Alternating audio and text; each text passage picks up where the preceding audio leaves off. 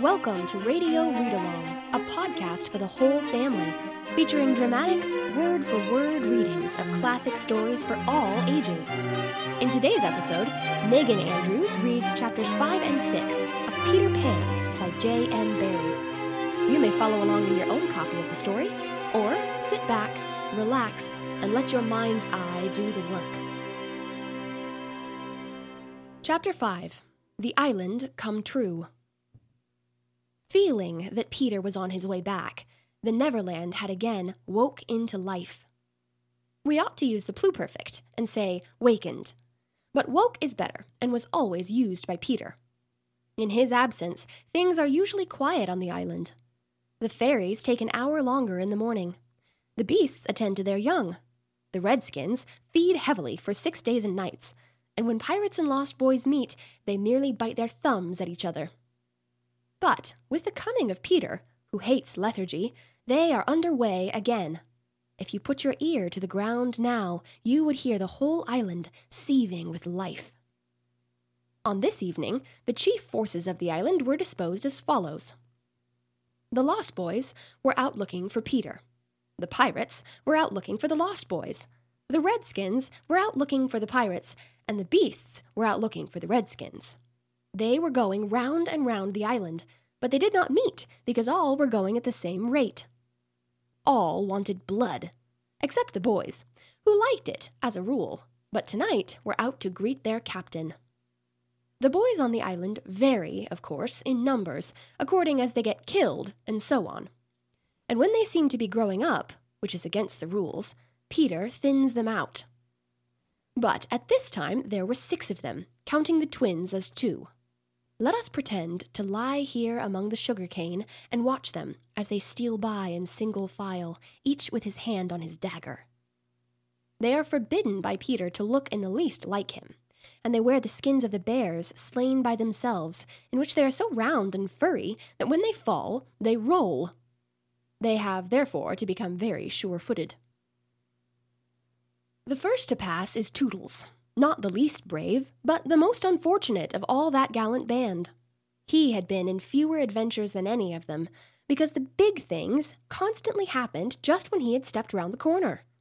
All would be quiet. He would take the opportunity of going off to gather a few sticks for firewood, and then when he returned, the others would be sweeping up the blood. This ill luck had given a gentle melancholy to his countenance, but instead of souring his nature, had sweetened it so that he was quite the humblest of the boys. Poor, kind Tootles, there's danger in the air for you tonight. Take care, lest an adventure is now offered you, which, if accepted, will plunge you in deepest woe. Tootles, the fairy Tink, who's bent on mischief this night, is looking for a tool, and she thinks you are the most easily tricked of the boys. Beware Tinker Bell. Would that he could hear us, but we are not really on the island, and he passes by, biting his knuckles. Next comes Nibs, the gay and debonair, followed by Slightly, who cuts whistles out of the trees and dances ecstatically to his own tunes. Slightly is the most conceited of the boys. He thinks he remembers the days before he was lost, with their manners and customs, and this has given his nose an offensive tilt. Curly is fourth. He is a pickle. And so often has he had to deliver up his person when Peter said sternly, "Stand forth, the one who did this thing," that now, at the command, he stands forth automatically, whether he has done it or not. Last come the twins, who cannot be described because we should be sure to be describing the wrong one. Peter never quite knew what twins were, and his band were not allowed to know anything he did not know, so these two were always vague about themselves, and did their best to give satisfaction by keeping close together in an apologetic sort of way. The boys vanish in the gloom, and after a pause, but not a long pause, for things go briskly on the island, come the pirates on their track. We hear them before they are seen, and it is always the same dreadful song. Avast belay, yo-ho, heave to, a-pirating we go, and if we're parted by a shot, we're sure to meet below. A more villainous-looking lot never hung in a row on execution dock. Here, a little in advance, ever and again with his head to the ground, listening, his great arms bare, pieces of 8 in his ears as ornaments, is the handsome Italian Cecco, who cut his name in letters of blood on the back of the governor of the prison at Gao. That gigantic black behind him has had many names since he dropped the one with which dusky mothers still terrify their children on the banks of the Guazhou Mo. Here is Bill Jukes, every inch of him tattooed. The same Bill Jukes who got 6 dozen on the walrus from Flint before he would drop the bag of Moidores. And Cookson, said to be Black Murphy's brother, but this was never proved. And Gentleman Starkey, once an usher in a public school, and still dainty in his ways of killing. And Skylights, Morgan's Skylights, and the Irish boatswain Smee, an oddly genial man who stabbed, so to speak, without offense, and was the only nonconformist in Hook's crew. And Noodler, whose hands were fixed on backwards, and Robert Mullins, and Alf Mason, and many another ruffian long known and feared on the Spanish Main. In the midst of them, the blackest and largest in that dark setting, reclined James Hook, or, as he wrote himself, J.A.S. Hook, of whom it is said he was the only man that the sea cook feared. He lay at his ease in a rough chariot, drawn and propelled by his men, and instead of a right hand, he had the iron hook with which ever and anon he encouraged them to increase their pace. As dogs, this terrible man treated and addressed them, and as dogs, they obeyed him. In person, he was cadaverous and black-of-eyed, and his hair was dressed in long curls, which, at a little distance, looked like black candles, and gave a singularly threatening expression to his handsome countenance. His eyes were of the blue of the forget-me-not, and of a profound melancholy, save when he was plunging his hook into you, at which time 2 red spots appeared in them and lit them up horribly. In manner, something of the grand seigneur still clung to him, so that he even ripped you up with an air, and I have been told that he was a raconteur of repute. He was never more sinister than when he was most polite, which is probably the truest test of breeding. And the elegance of his diction, even when he was swearing, no less than the distinction of his demeanor, showed him one of a different caste from his crew.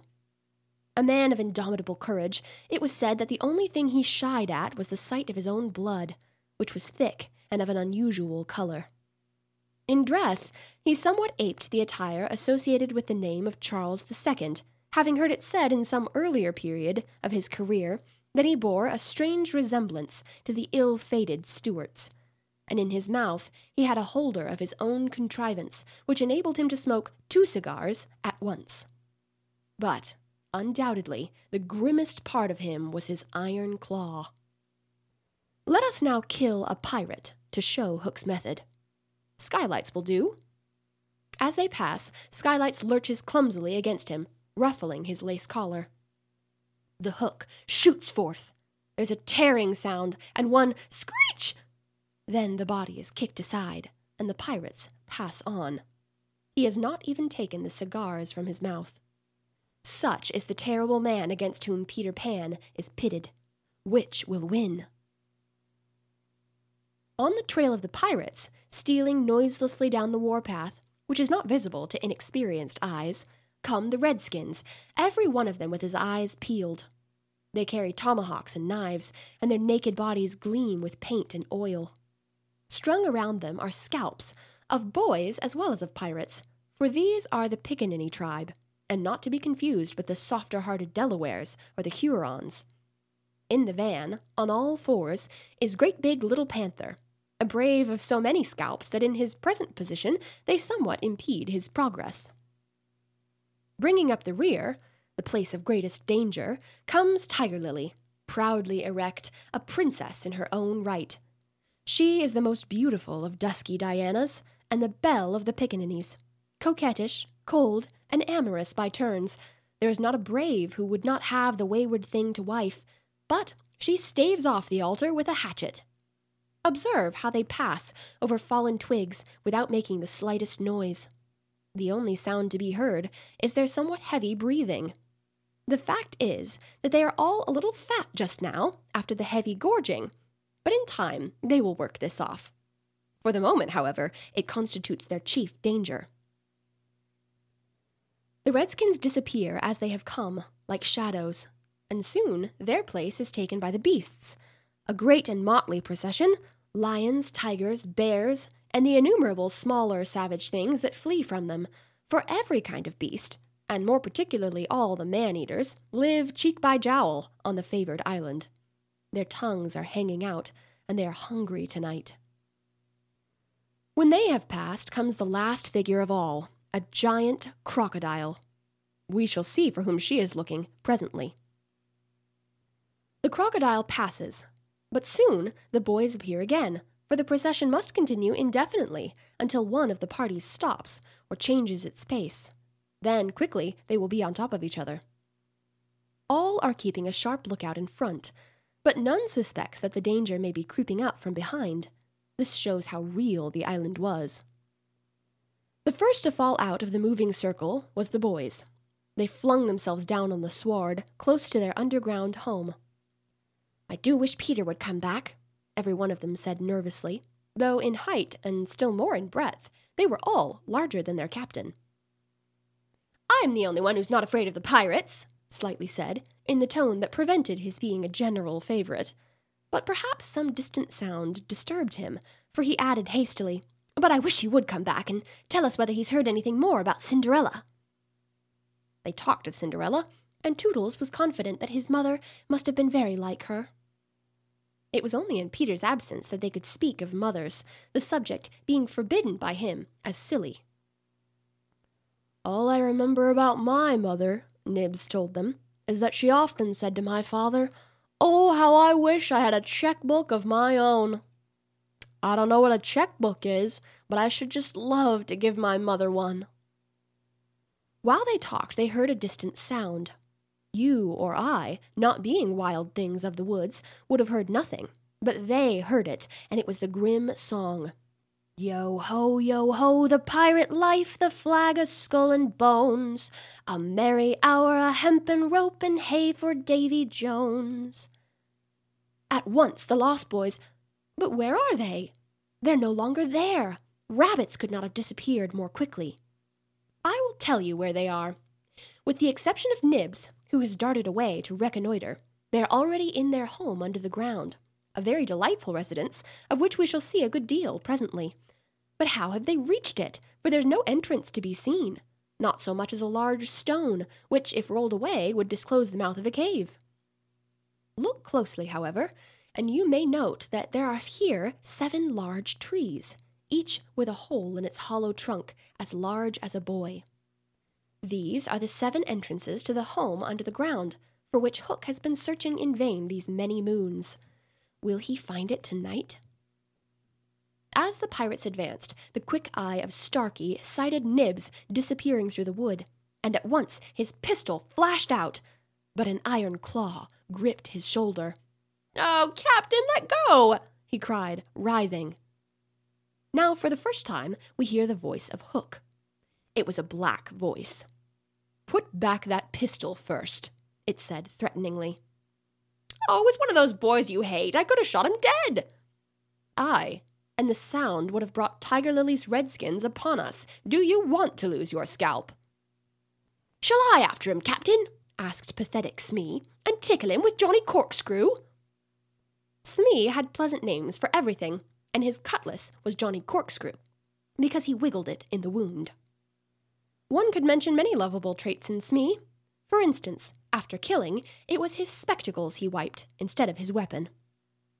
"Johnny's a silent fellow," he reminded Hook.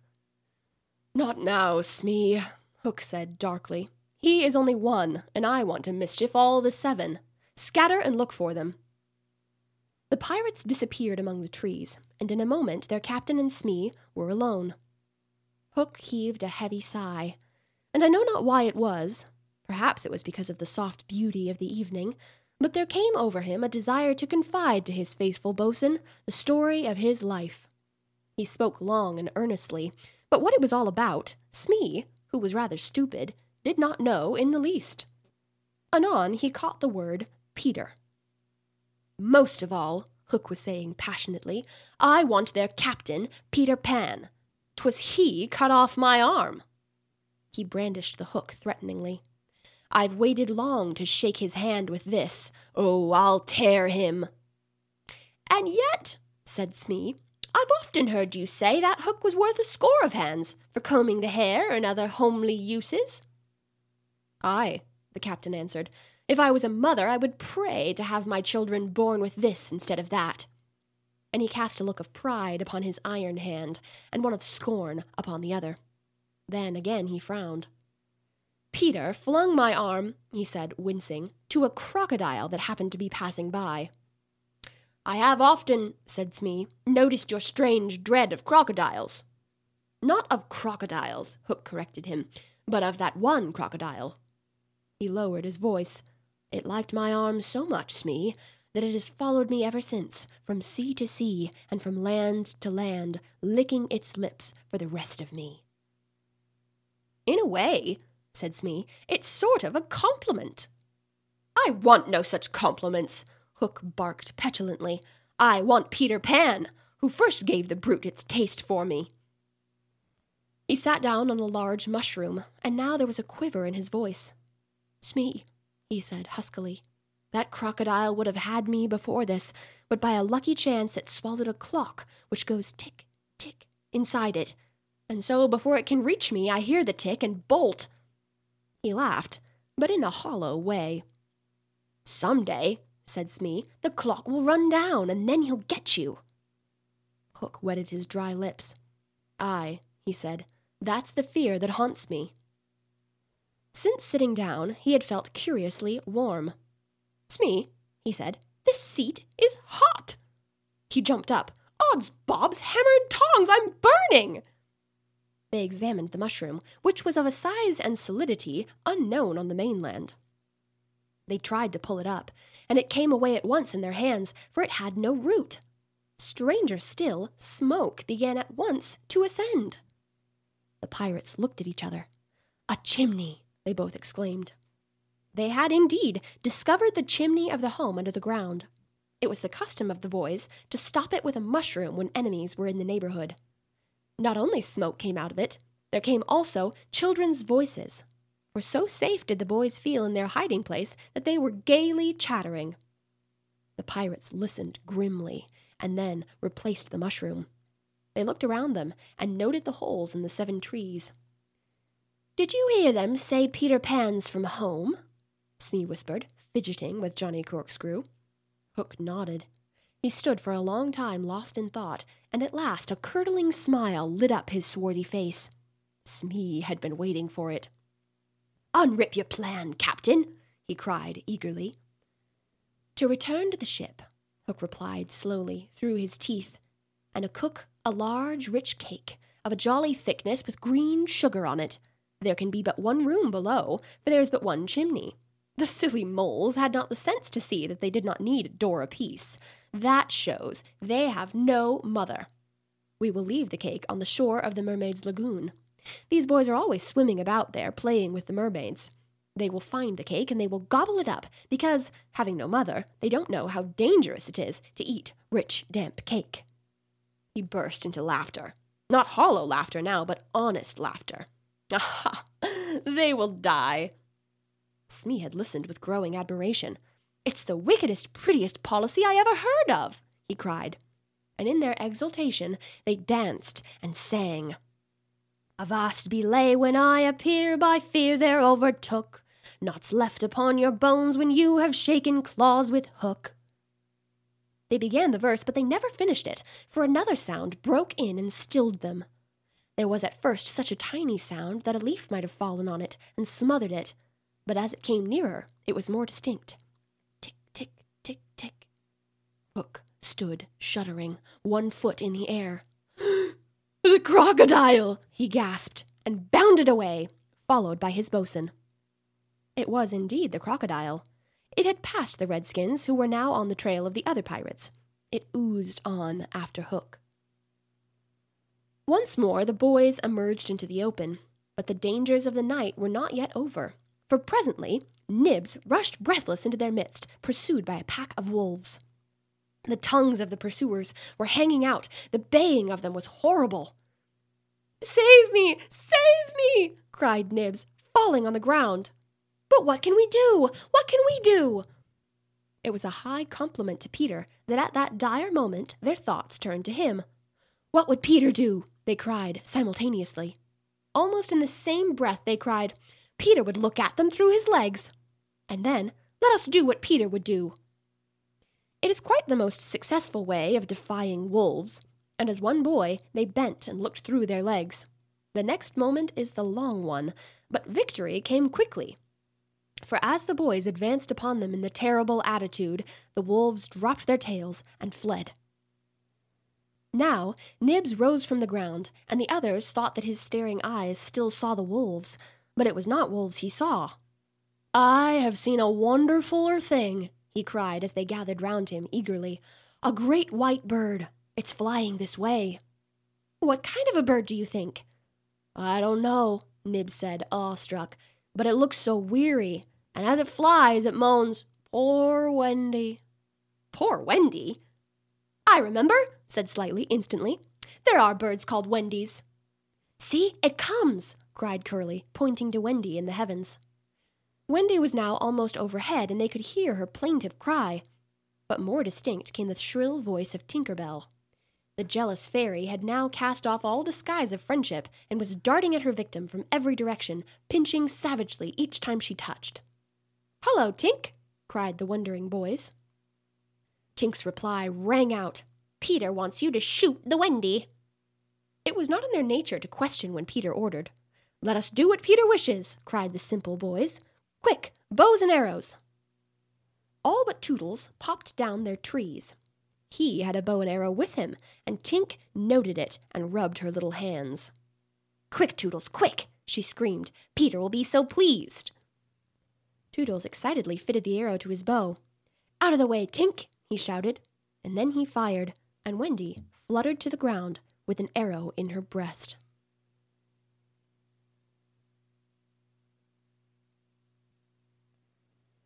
Chapter 6. The Little House. Foolish Toodles was standing like a conqueror over Wendy's body when the other boys sprang, armed, from their trees. You are too late, he cried proudly. I have shot the Wendy. Peter will be so pleased with me. Overhead, Tinker Bell shouted, Silly ass, and darted into hiding. The others did not hear her. They'd crowded around Wendy, and as they looked, a terrible silence fell upon the wood. If Wendy's heart had been beating, they would all have heard it. Slightly was the first to speak. This is no bird, he said in a scared voice. I think this must be a lady. A lady? Said Toodles, and fell a-trembling.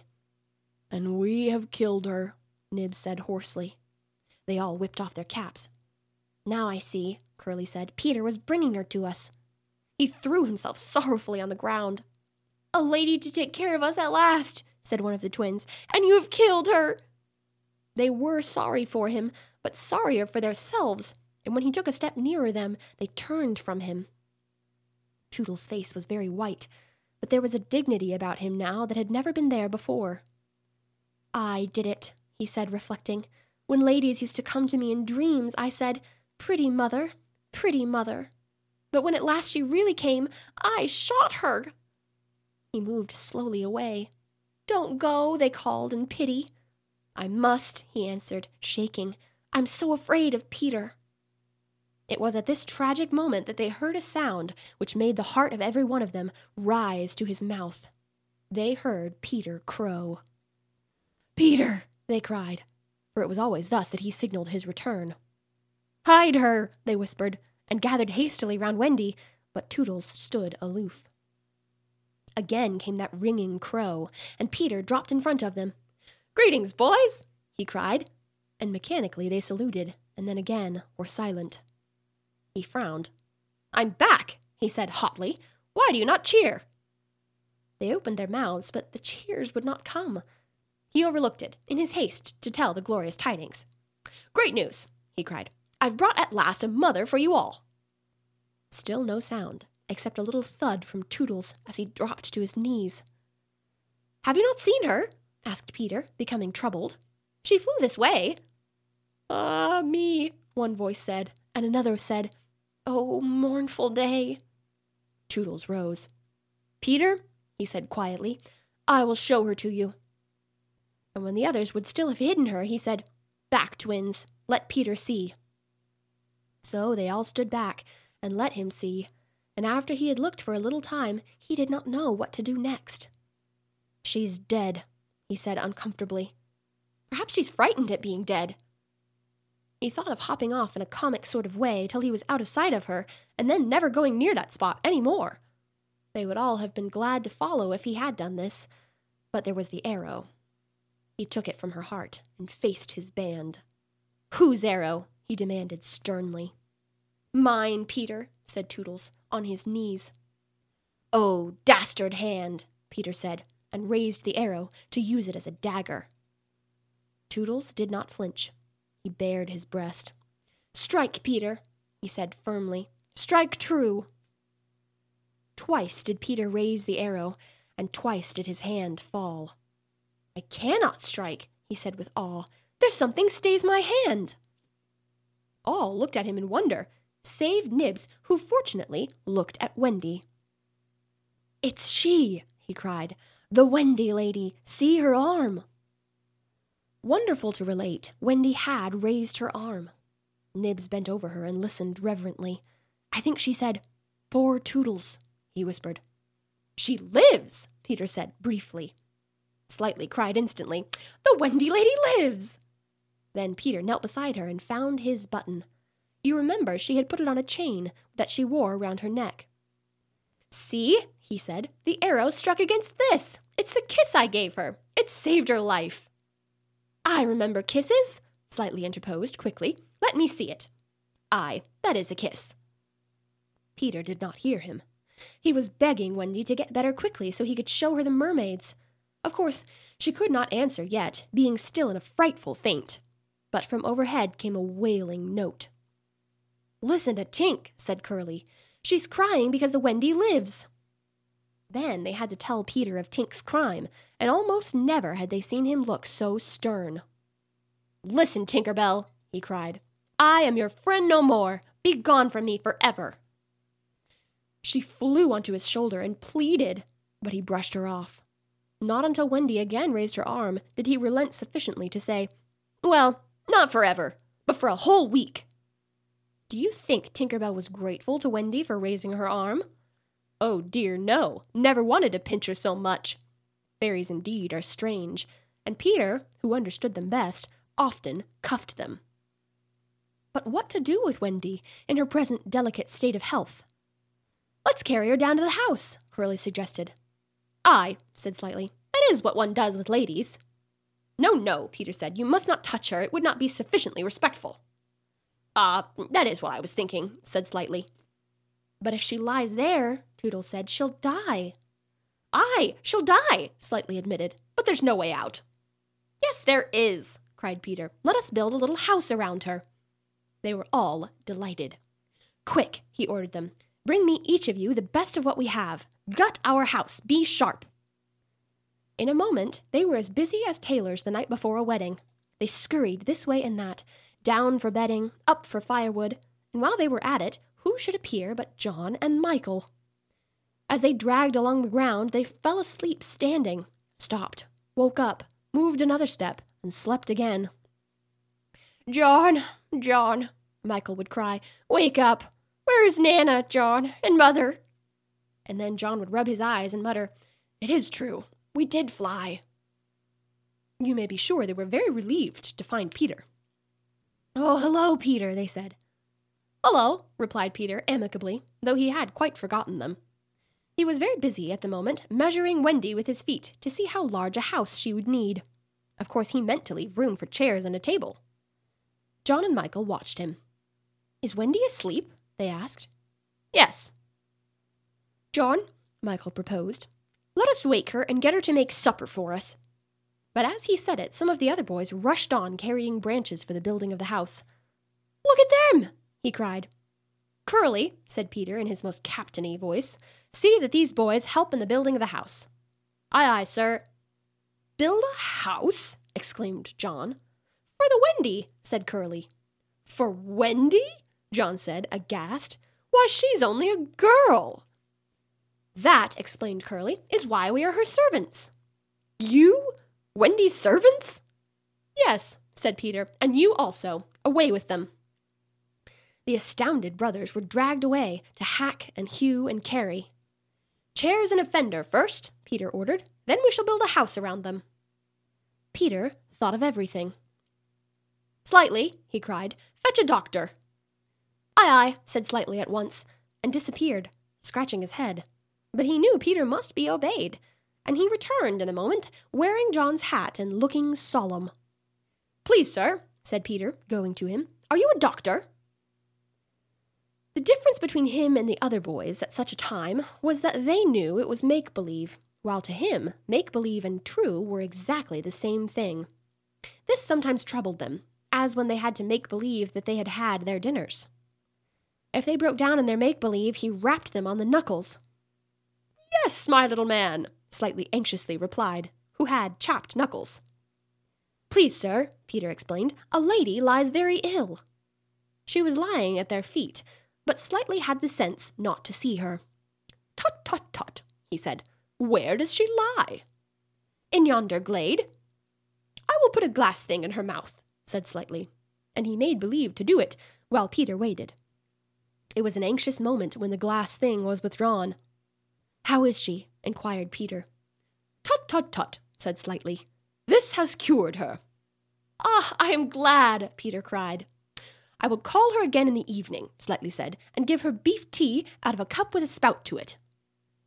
But after he had returned the hat to John, he blew big breaths, which was his habit on escaping from a difficulty. In the meantime, the wood had been alive with the sound of axes. Almost everything needed for a cozy dwelling already lay at Wendy's feet. "If only we knew," said one, "the kind of house she likes best." "Peter," shouted another, "she's moving in her sleep." "Her mouth opens," cried a third, looking respectfully into it. "Oh, lovely." "Perhaps she's going to sing in her sleep," said Peter. "Wendy, sing the kind of house you'd like to have." Immediately, without opening her eyes, Wendy began to sing. "I wish I had a pretty house, the littlest ever seen, with funny little red walls and roof of mossy green." They gurgled with joy at this, for by the greatest good luck, the branches they had brought were sticky with red sap, and all the ground was carpeted with moss. As they rattled up the little house, they broke into song themselves. "We've built the little walls and roof and made a lovely door. So tell us, Mother Wendy, what are you wanting more?" To this she answered greedily, "Oh, really, next I think I'll have gay windows all about, with roses peeping in, you know, and babies peeping out." With a blow of their fists, they made windows, and large yellow leaves were the blinds, but roses... "Roses," cried Peter sternly. Quickly they made believe to grow the loveliest roses up the walls. "Babies?" To prevent Peter ordering babies, they hurried into song again. "We've made the roses peeping out, the babes are at the door. We cannot make ourselves, you know, 'cause we've been made before." Peter, seeing this to be a good idea, at once pretended that it was his own. The house was quite beautiful, and no doubt Wendy was very cozy within, though of course they could no longer see her. Peter strode up and down, ordering finishing touches. Nothing escaped his eagle eyes. Just when it seemed absolutely finished, "There's no knocker on the door," he said. They were very ashamed, but Toodles gave the sole of his shoe, and it made an excellent knocker. Absolutely finished now, they thought. "Not a bit of it. There's no chimney," Peter said. "We must have a chimney." "It certainly does need a chimney," said John importantly. This gave Peter an idea. He snatched the hat off John's head, knocked out the bottom, and put the hat on the roof. The little house was so pleased to have such a capital chimney that, as if to say thank you, smoke immediately began to come out of the hat. Now, really and truly, it was finished. Nothing remained to do but to knock. "All look your best," Peter warned them. "First impressions are awfully important." He was glad no one asked him what first impressions are. They were all too busy looking their best. He knocked politely, and now the wood was as still as the children, not a sound to be heard except from Tinker Bell, who was watching from a branch and openly sneering. What the boys were wondering was, would anyone answer the knock? If a lady, what would she be like? The door opened, and a lady came out. It was Wendy. They all whipped off their hats.